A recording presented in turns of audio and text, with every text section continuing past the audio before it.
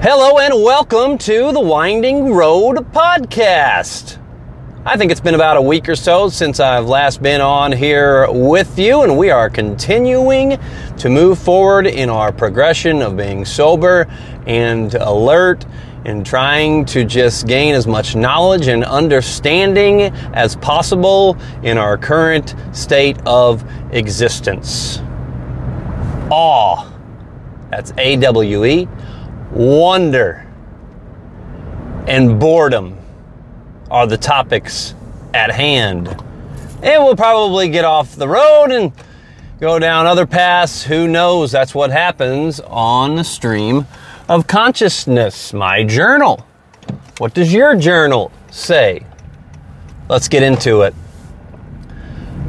So, I was reading last night a book called How to Change Your Mind.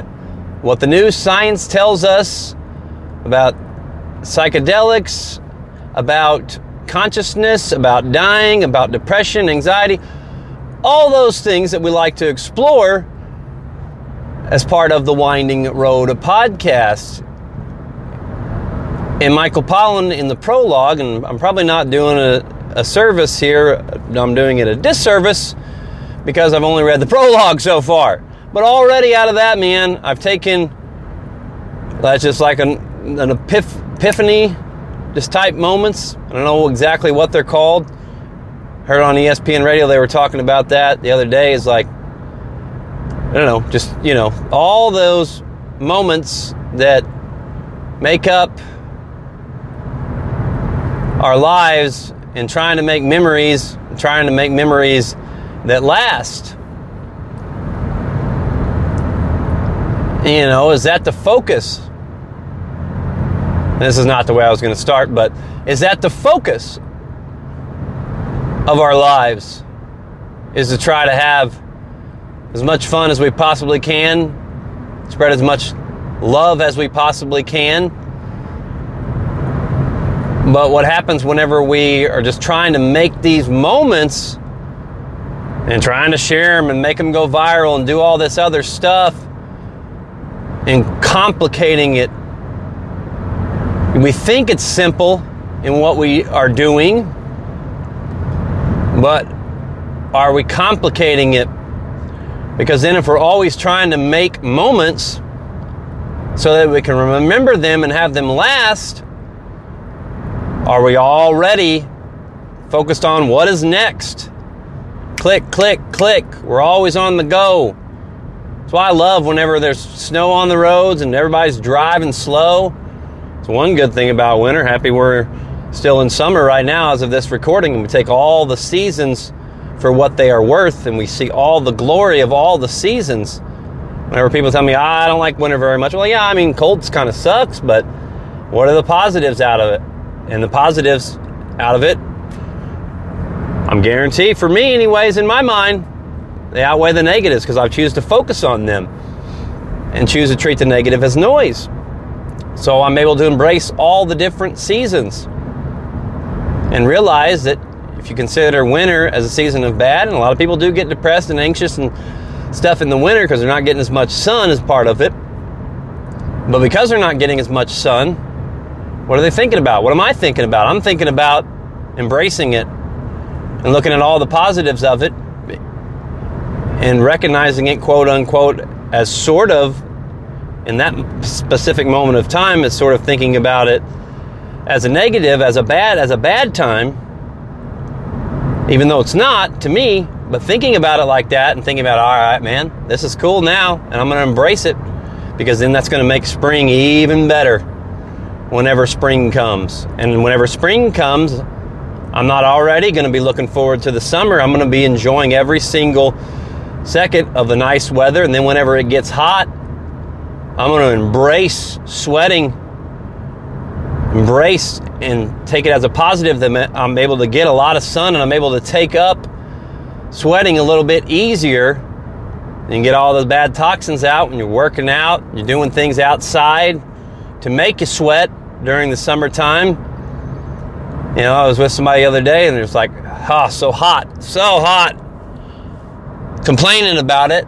not in a bad way, but just, I could tell that they were thinking about it as a negative, and at the same time, I was thinking about it as a positive. And yes, that was easier for me to do because I am in better shape than them, and overall my healthy input is higher than them for sure, and that's not to judge them or say anything bad about them at all. Just recognizing states. So recognizing that I was able to, I'm probably feeling a lot better than they are right then and there, in that moment. And I'm able to feel good because of all the healthy input that I've been feeding myself. And so then, we were playing disc golf, so then they're missing putts left and right. I'm making mine because my body feels good, because I'm embracing the heat, because I'm looking at it as a positive and not a negative. And it really is just having that awe and wonder of, wow. And recognizing and having awareness of how your body feels, because I'm like, wow, yeah, I'm hot right now and I'm sweating, but I know it's good, and it feels so good. So good to try to get through all that heat that's pouring down on you. All life's pressures, everything that comes with existence, all that's bearing down on you in the moment as you stand over a 30-foot putt. And then you go through your process of the flow state of not thinking about anything. Step 1, path. Step 2, a little bit zoning in on the target. Step 3 is that target. And then I was thinking about the other day how if I'm farther away from the basket in disc golf, and you can correlate this to any sport you want. Most sports anyways, that have that need to focus and zone in, like whatever you're trying to, object ball, or you're trying to hit, whatever you're trying to do, the hole. And like if I'm farther away, I'm not able to zone in quite as good. So my goal in life is way out of reach. It's a long way away, but how do I get there? Then I'm not focused on a specific part of the target because I can't see it very well. So then the goal is, and then it's just like I'm at step 2 maybe, where I'm seeing the target, but I'm looking at the path, and I'm only seeing the path. I can see that target off in the distance, and I'm centered on it, but I'm centered just down the path, man. And close your eyes, see that in your mind, see the path. Whatever that path looks like to you, see it now. And if you're able to focus on the path, then you're able to realize that it's really only about the task that is at hand. And if we're focusing on the task that is at hand, we're able to hit that target, hit that goal. So that's another way to look at it if you're kind of farther away from where you think you might need to be. Oh, and we got a helicopter on the winding road. Oh boy. Went out over the field of the farm, swooped down about 30 feet in front of me, only probably about 50 feet over the power lines. Everybody's slowing down on the winding road as the helicopter goes out to dust the crops, whatever else it does to them. It drops stuff out of there that helps maintain the crops. I think that helps get rid of any uninvited guests to the crops. I'm not sure exactly all else what it does, but you're able to figure out. I might have been able to go deeper into that if I would have talked to somebody that does that, and just simply asking questions and treating life in awe and wonder. All right, so the task, focusing on the task, what we kind of sidestepped to there. And I've explored that before in some of the previous episodes. Go back and check some of those out. And obviously, this is all a bit random sometimes, but I just want to go wherever my consciousness goes, and I get distracted. And I was thinking about trying to figure out what that event was called that they were talking about on TikTok, and then I went down a whole different road. But that event's called a canon event. And I believe it was those things that I was trying to relay to you with those moments, that we remember. Pretty sure I didn't butcher that. Go look it up, kids. Hey, Google. I Google. So now we'll get back on track of those canon events. We already discussed that. So let's discuss what I was originally going to talk about now, and that was Michael Pollan's book. And he's talking about, and I forget exactly what he called it, but it was just like what's our normal operating mode of consciousness? And that made me think, like, for the most part, society, I feel like, I don't know, because I'm not in everyone else's minds, but feel like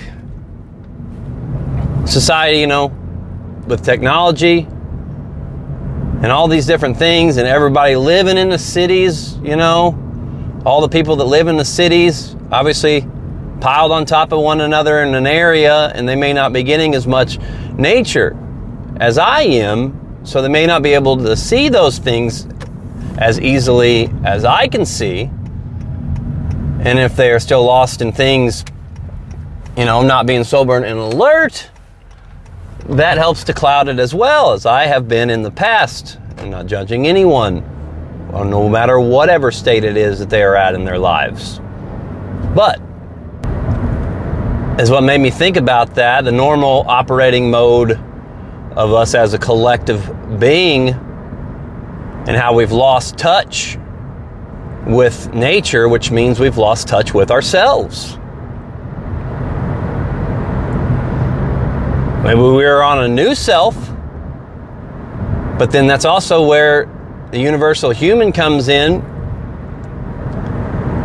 and how that's also rising as well, and if you believe in the different wakings of consciousness and events and different energies and pathways in our own minds and our existence in the universe and the cosmos and life itself, that is also happening at the same time that we are disconnecting from who we are.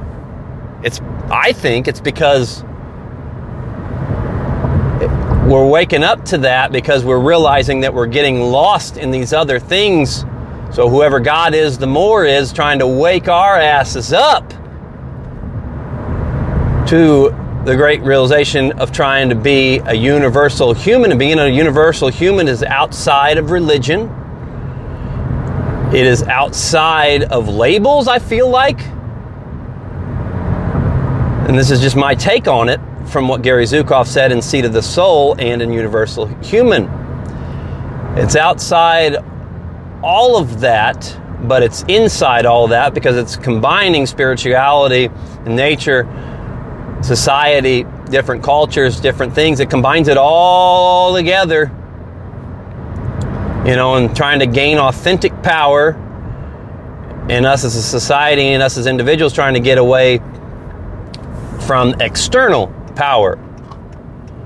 Dive into that in those books that I told you about. I'm going to have to wrap this up really short, and I don't have much time because I didn't get anywhere where I wanted to go. But that made me think about that with just a normal operating state, and obviously whenever you do psychedelics, and I'll talk about that on another podcast, hopefully in the near future, and some of my personal experiences, which haven't been many, but have been some.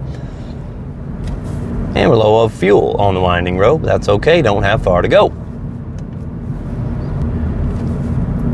And then I was like, well, I don't really operate in that mode of just that normal consciousness. I do, because I have to live here. I'm in the world, but I am not of the world. So my normal operating mode, and what I'm trying to get to every single day, but yet still be sane and be present and be grounded here on earth. We live here. I'm taking it all in with a mind of a child because I've gained my innocence back. And a mind of a child, awe and wonder. And just going out and just sitting there and watching the birds, man.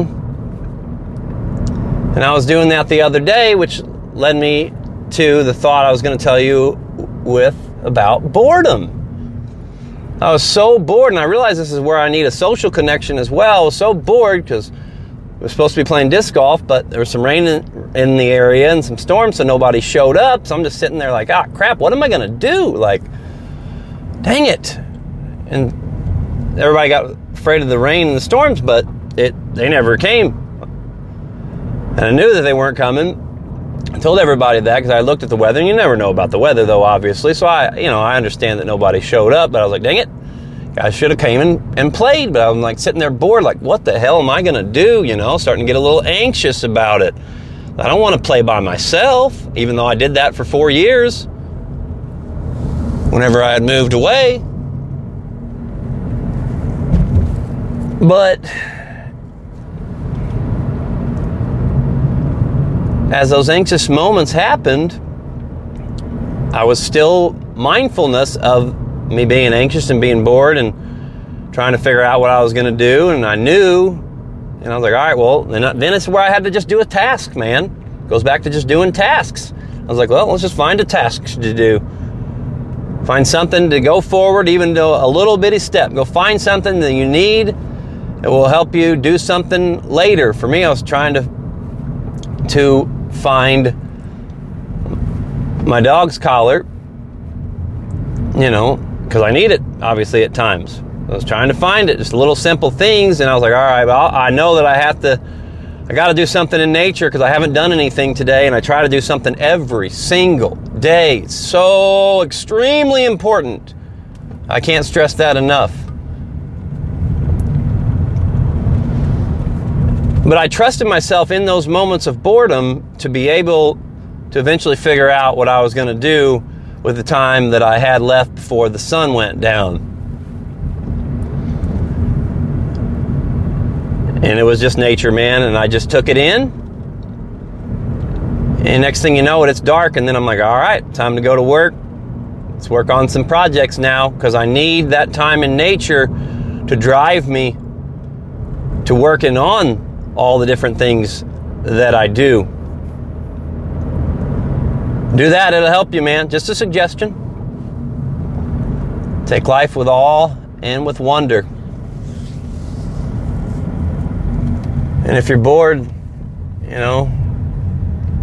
just turn to those things that are going to have deeper meaning and significance, and use nature as your activity. I was like, I could have just went in and watched some TV and did nothing. I'm like, I am not going to do that. If I go in, I'm at least going to read.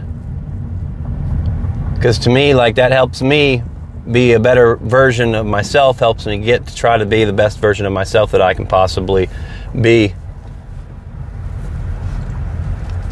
So I challenge you, get out of that normal operating mode of consciousness, just being caught up in the pleasures and caught up of always looking to the future and what's next. Eventually there's not going to be a next. Eventually, if we're lucky enough, we're going to have a next, as in far of maybe we wake up the next day, but, we're going to be in reflections of the past. So yes, it is important to make those moments and make them last, that you're going to be able to remember whenever you get to be an old age, if you're lucky, blessed, fortunate enough, or not fortunate enough, whatever, if you have had a tough life. But still encourage you to try to be positive and to fight to keep living, because it is worth it. It totally is, man. But I don't blame anybody that gets out early, Like, I just don't ever put any judgment on anybody, man. It's not going to do it. But I challenge you, if you're in those deep, dark spots, man, focus on a task. Pick a task. to try to do it something that means something, even though it might not feel like it means anything. With whatever it is that you're going through, it means something then. If you make it mean something, if you're able to get up off the couch and go outside and treat the trees and nature and everything that comes with it with awe and with wonder. Get off your phones, get away from the TVs, and go outside. That's where deeper meaning and purpose is found, and you will not be bored.